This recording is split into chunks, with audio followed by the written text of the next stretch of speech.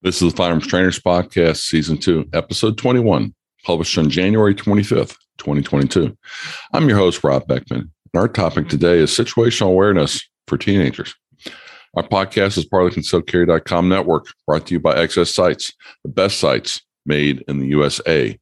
This episode is also brought to our friends at the FTA, the Firearms Trainers Association. Visit their website at ftaprotect.com to learn more about their instructor coverage they offer and their competitive pricing. Receive a special 10% off in your policy by entering promo code FTP10 at checkout. This episode is also brought to you by the team at Mountain Man Medical. Responsible firearm instructors have trauma medical gear on the range and are trained to use it. Mountain Man Medical provides the highest quality, name brand medical gear on the market at a guaranteed lowest price. Check out the Wind River Kit, especially designed for firearm instructors to have at the range. The Yellowstone is perfect to have on your belt or in your bag anywhere you go. Learn more at mountainmanmedical.com and scroll to the bottom and click on available discounts to learn how firearm instructors can save 15% off the already guaranteed lowest prices on the market. And don't forget to click on the training link to take the emergency trauma response video course for free. Get the right gear and the right training at the best price anywhere on mountainmanmedical.com. We bring this podcast to support the industry, the Second Amendment, and most importantly, every firearm instructor in America that dedicates time and energy into making gun owners more knowledgeable. Today, we're joined by author and entrepreneur Gary Quisenberry. Welcome, Gary. How are things going for you today? Oh, I'm doing well. How about yourself? Not bad at all. It's the weather's turning cold, but today we had a fairly mild day, which I'll take in the middle of winter, having a few mild days. Yeah, it was the same here. So it's nice to be able to get outside without, freezing everything off. Freezing to death. Or having to put on 15 layers, just to be comfortable. Yeah, you can't move when you got 15 layers on, that's for sure.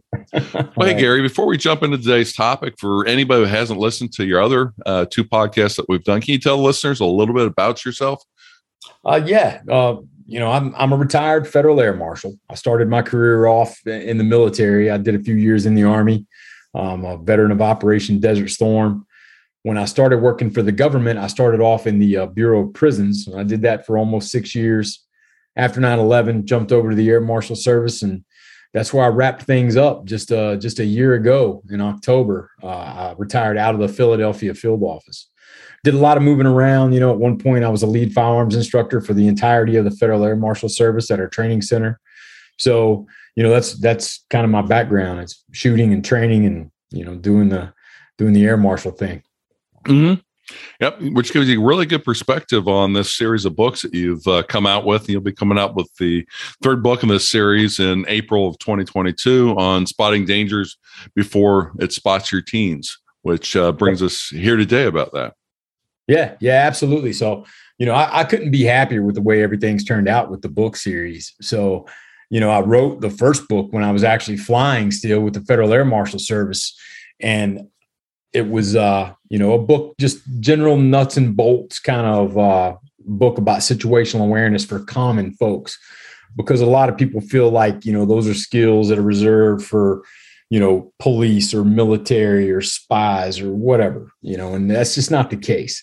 We all use situational awareness. We do it every day of our lives, whether we know it or not.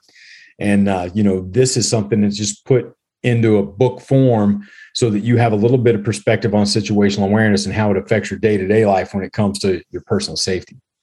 Mm-hmm. Well, the first book was about your personal space, spotting danger. Second one was for your younger kids, and this one being the teens. What is the major difference between what you do with your younger kids and what you do with the teenagers when you're talking about spotting dangers?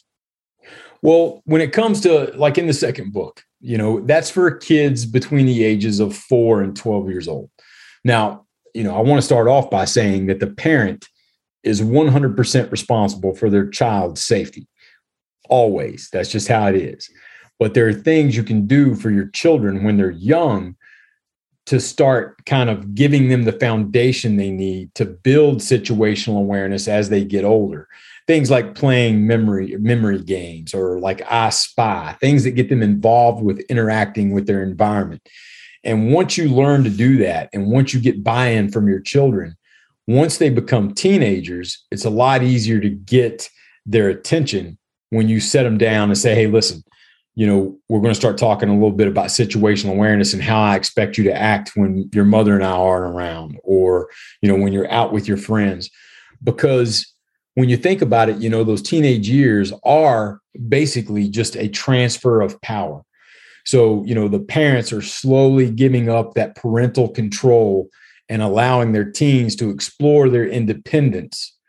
But you want to make sure that that's in a controlled manner and that they're doing and learning the things they need to keep themselves safe when they're not under your watchful eye.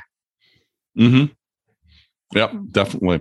Now, you had some of those games for the younger kids. What are the things some of the things you can do with teenagers to engage them in the process? The biggest thing with teens, as opposed to the younger children, because, younger kids, they love that, the family game night and the games and stuff like that, interaction, they really enjoy that. Teenagers, on the other hand, are a little bit of a different animal. So when you set them down and you start talking about a family game night, for the most part, I'm just talking in broad strokes here. I'm not trying to generalize teenagers at all, but you get a little bit of eye rolling and like, really, game night, Dad? I'm 14, so it's not as cool as it used to be when they were little. So you got to take a different approach. And with teenagers, what I always found was just up in the level of maturity that you have with them, and expect the same from them in terms of the way you communicate with each other. So, once my kids got to be 14, 15 years old, especially when they got to the age where they start thinking about dating, driving, those type things, that's when, I started treating them like adults. And I will treat you like an adult until you give me a reason not to. So, just that open and honest communication about what you expect from your teenagers, I think, is the best way to get buy-in from them. But on the flip side of that, you also have to take what they're saying seriously. So it's really easy for us as parents to look at things from we have the benefit of hindsight where they don't. So as much as we want to try to preach to them and tell them what they can and can't do, you've got to maintain a little control, but you also have to turn them loose and let them kind of get themselves out there. And when you see them doing something that they shouldn't do, or they start getting themselves into trouble, that's when you have to start, reapplying that parental oversight and reeling them back in a little bit. But you have to allow them that, that space they need to develop their individuality. Mm-hmm. Kind of like when with my kids, I went along and made sure that both my kids knew how to change a tire on a car, because Absolutely. they want that independence to drive a car. But I don't want to get the call at 12 o'clock at night saying, Dad, I'm an hour away from you and I got a flat tire. Sure. Because I want them to be able to know how to change it properly, do those types of things. Because if they had to wait for an hour for me to get there, that means they've already sat there for 10 minutes, 15 minutes on the side Absolutely. Of the road, and want them to know what to do and what not to do, at appropriate times. Yeah, I talk exactly about that same thing in my book. And, one of the stories that I tell in Spotting Danger Before It Spots Your Teens is when, teaching my kids to change a tire. And inevitably, as a parent, you're going to get like, especially with my girls, like, Dad, can't I just Google this if I get a flat tire? You can. Mm-hmm. You can Google it and you can learn how to change a flat tire. But what Google or YouTube isn't going to teach you is how much force you have to apply to break a lug nut, or what it feels like to crack your knuckles when it's, 30 degrees outside on the inside wheel well when you're trying to take your spare off. Mm-hmm. There's certain things that only experience can teach you. And that's what you've got to really get your teens to understand. And that's one of the big things I talk about in the book is, at the end of the day, that's really what teenagers are wanting. They're wanting these life experiences that make them adults. But what you have to teach them as a parent is that some of those life experiences are mundane and they're boring. And those are things that, you have to learn also, as opposed to, the cool grown-up stuff, just like driving a car or being able to stay out all night or whatever. You've also got to learn how to handle some of those more mundane adult tasks as well. And changing tire and knowing what to do, all those types of things that sometimes kids don't necessarily know what to do. Right. what to put in an emergency kit, in your car, things like that.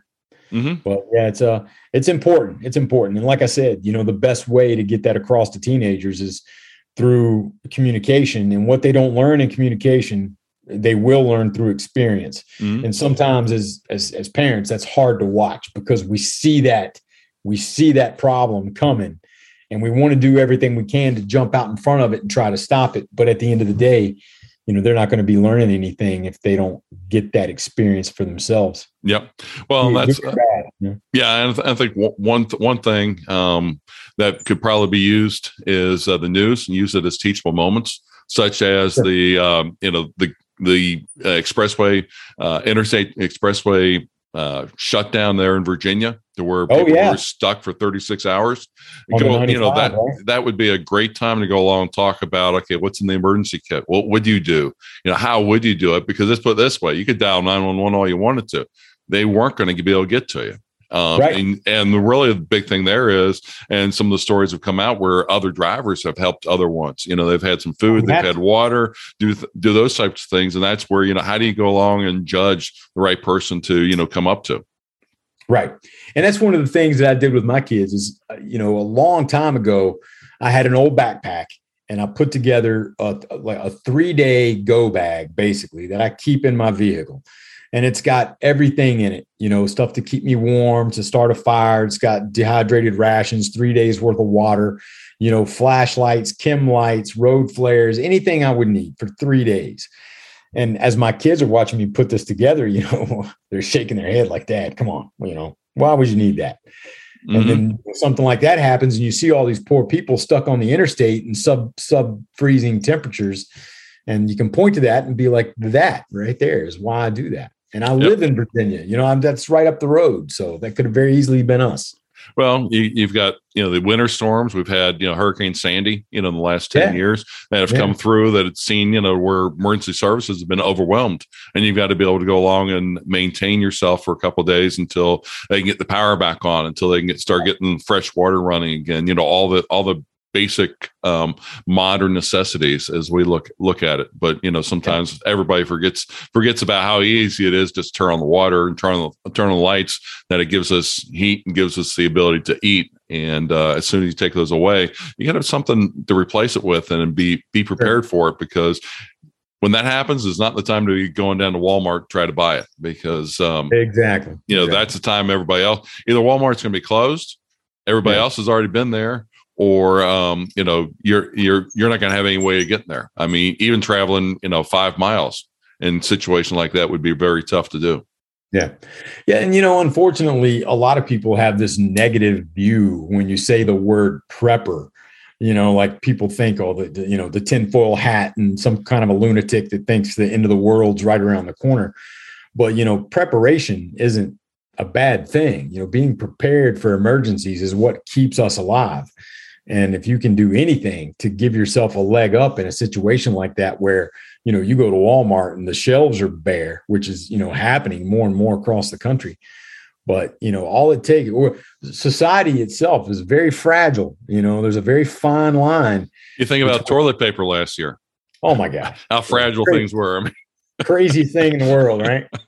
When was toilet paper invented? I don't even know, but I know, I know we lived without it at some point in history. So but when you go along and saw people buying toilet paper and screaming and yelling and, getting a mint for it, for, per roll, it's just like, wow, as a society, we've definitely got some challenges there.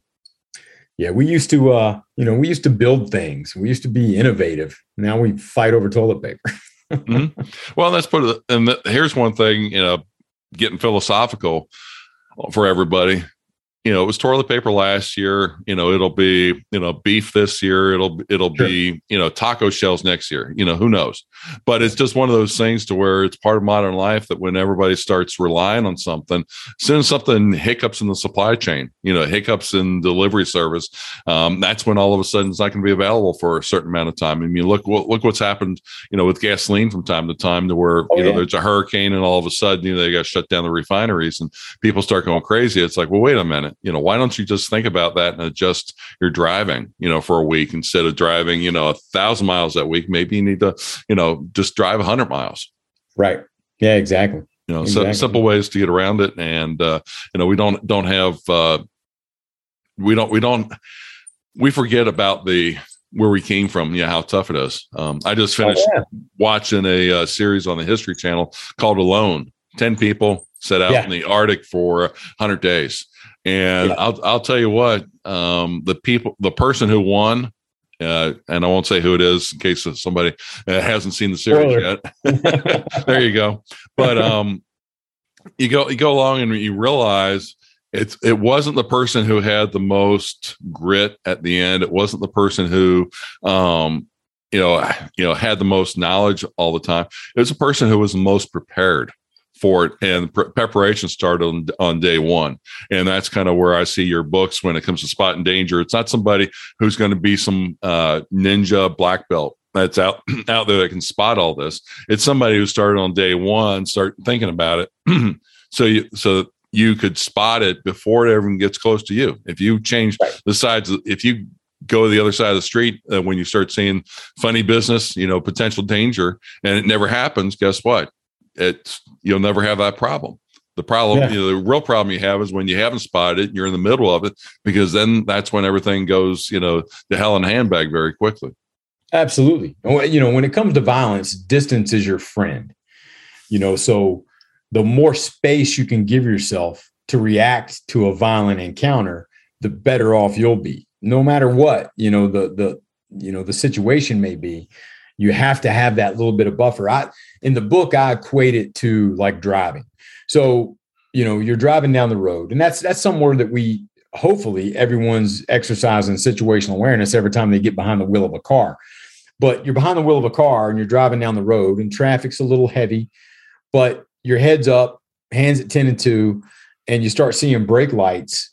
Now you have a preset response to that. So you take your foot off the gas, you start easing onto the brake, and you come to a stop. There's no accidents or anything like that. But, because you had that situational awareness and you gave yourself that space to react. Now, let's say you're driving on the same road, the same amount of traffic, but your head's in your cell phone because you just got a text that you just can't go 5 minutes without answering. And you look up and the brakes lights are on, the cars are already stopped. And now you're slamming on your brakes, you go into a skid and you smash into the car in front of you. That lack of awareness took away every bit of space that you had to work within. So when you take that away, you're doing yourself a huge disservice when it comes to your personal safety. Mm-hmm. And it hurts the people behind you too, because all of a sudden they're rear-ending you and people behind you. So it's one of those cascading effects. When you're not doing things and thinking about it in a family situation, if the parents aren't looking out for danger, then the kids aren't looking out for danger, and you get that chain reaction type of accident like you just talked about. And that's why when I wrote these books, I started talking to the publisher about it. And, in the beginning, when I first submitted my first manuscript, and we may have talked about this on one of the earlier podcasts, but the manuscript that I submitted was ridiculously dense. Like, it covered everything that relates to self-defense that I've accumulated over a 28-year career in federal law enforcement. And when they read that, they're like, well, that's a lot of information. But, the situational awareness piece, that's the part that we find most interesting, because YMAA Publications, they publish self-defense books primarily. And they said that was the one thing that was kind of missing in their catalog was that specific piece that addresses situational awareness and how that affects, your self-defense, no matter what that may be. You could be a black belt in jiu-jitsu, you could carry a gun, whatever. I say in the books, and I say it all the time in my life, you can't fight what you don't see coming. Mm-hmm. You can't effectively fight what you don't see coming. If you're caught off guard, now all of a sudden you're reactionary. But if you give yourself the space and time to identify a problem before it manifests itself, then you're giving yourself the ability to, one, avoid it if at all possible, or at least escape it, or come up with some sort of a plan for how you're going to fight that fight, as opposed to trying to figure it out in in the heat of the moment. Mm-hmm. Definitely. Here's a tough question for you. I don't know if you've got a really good answer for it, but I'll try anyway. What suggestions do you have for the parent who has some rebellious teenagers, and they're trying to get these points across to them and things like that? Any suggestions? Well, I've got 3 kids of my own, and they're all grown now. All 3 of them are off in the military, and I wouldn't say that any of my children were rebellious. No more than the average teenager. They're always going to do, things where they're kind of pushing the envelope, because at that age, they're really trying to answer one question, and that's who they are. Mm-hmm. Who am I? Where do I fit in society? And, who is my tribe? Like, who do I fit in with, and how do I get there? So you're going to get some of that rebellious behavior. What my wife and I did was we sat the kids down and we spoke to them about this, and we understand, because we were teenagers too. And no matter how many times you try to tell that to your kids, they just don't understand that you were once a teenager, and that teenagers then, although the technology is different, the problems were very similar in terms of, some of the things that you deal with. So we sat them down, and like I told you earlier, when we were talking before the podcast, my background is in firearms instruction. So what we did was we kind of approached it or at least I approached it from that perspective. So, in the firearms world, you've got the 4 cardinal rules of firearm safety, right? Mm-hmm. So we set up cardinal rules in our household that could not be broken. Never put yourself in a situation where you could harm yourself or others.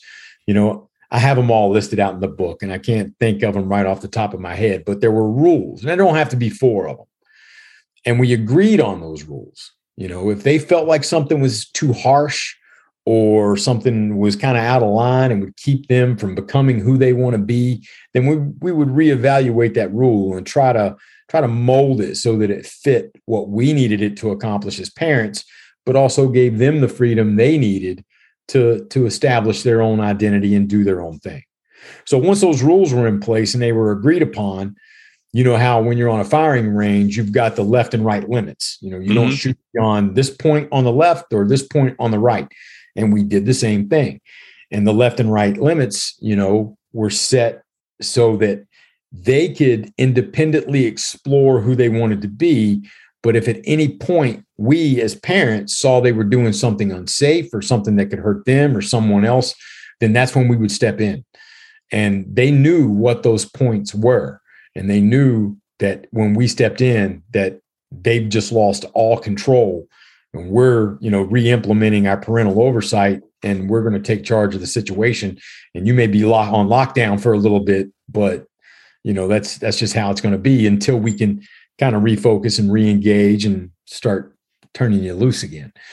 But I think one of the biggest mistakes that parents make are not having valid consequences for actions that fall outside of those left and right limits.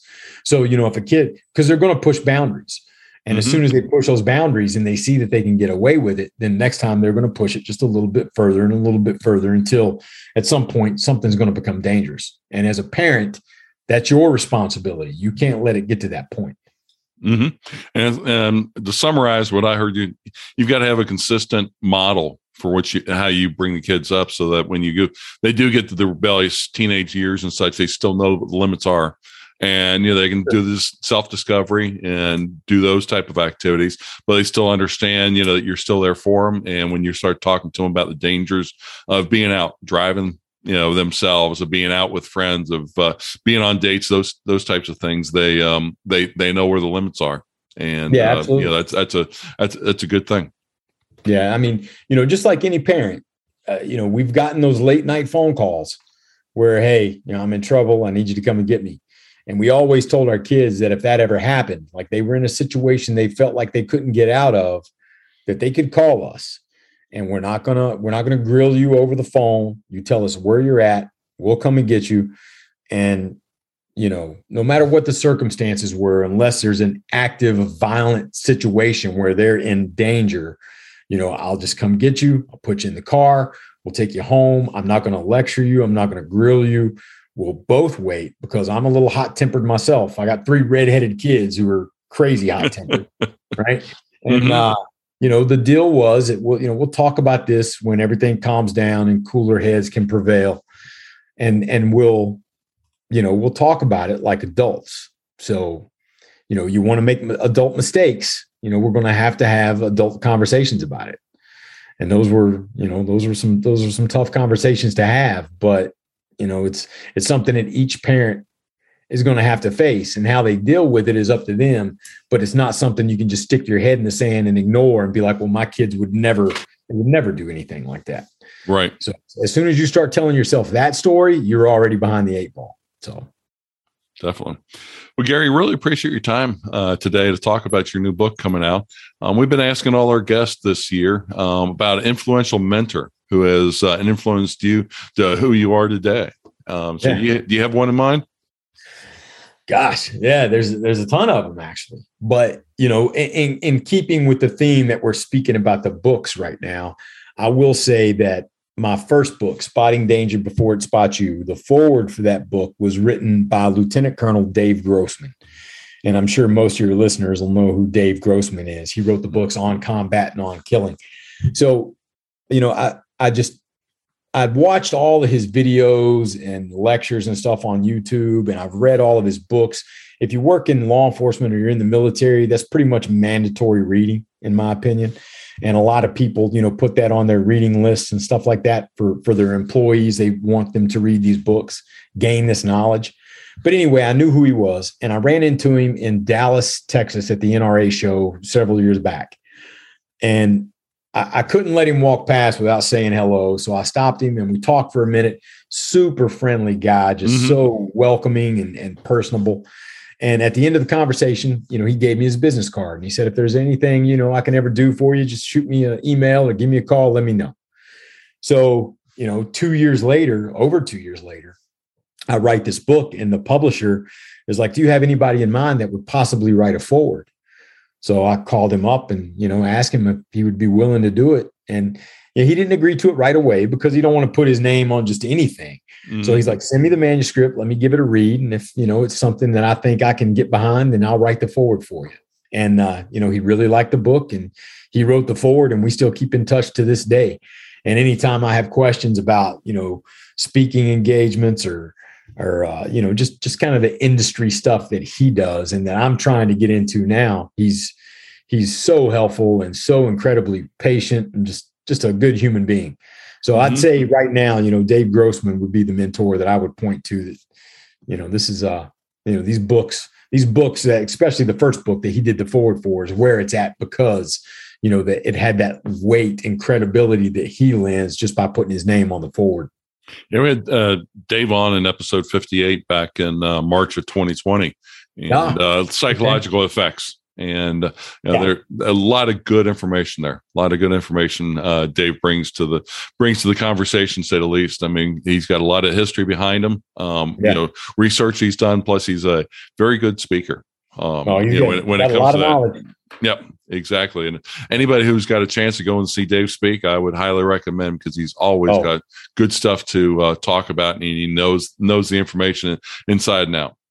Oh, absolutely. Absolutely. I don't think there's a better, expert in that field than him. So. Yeah.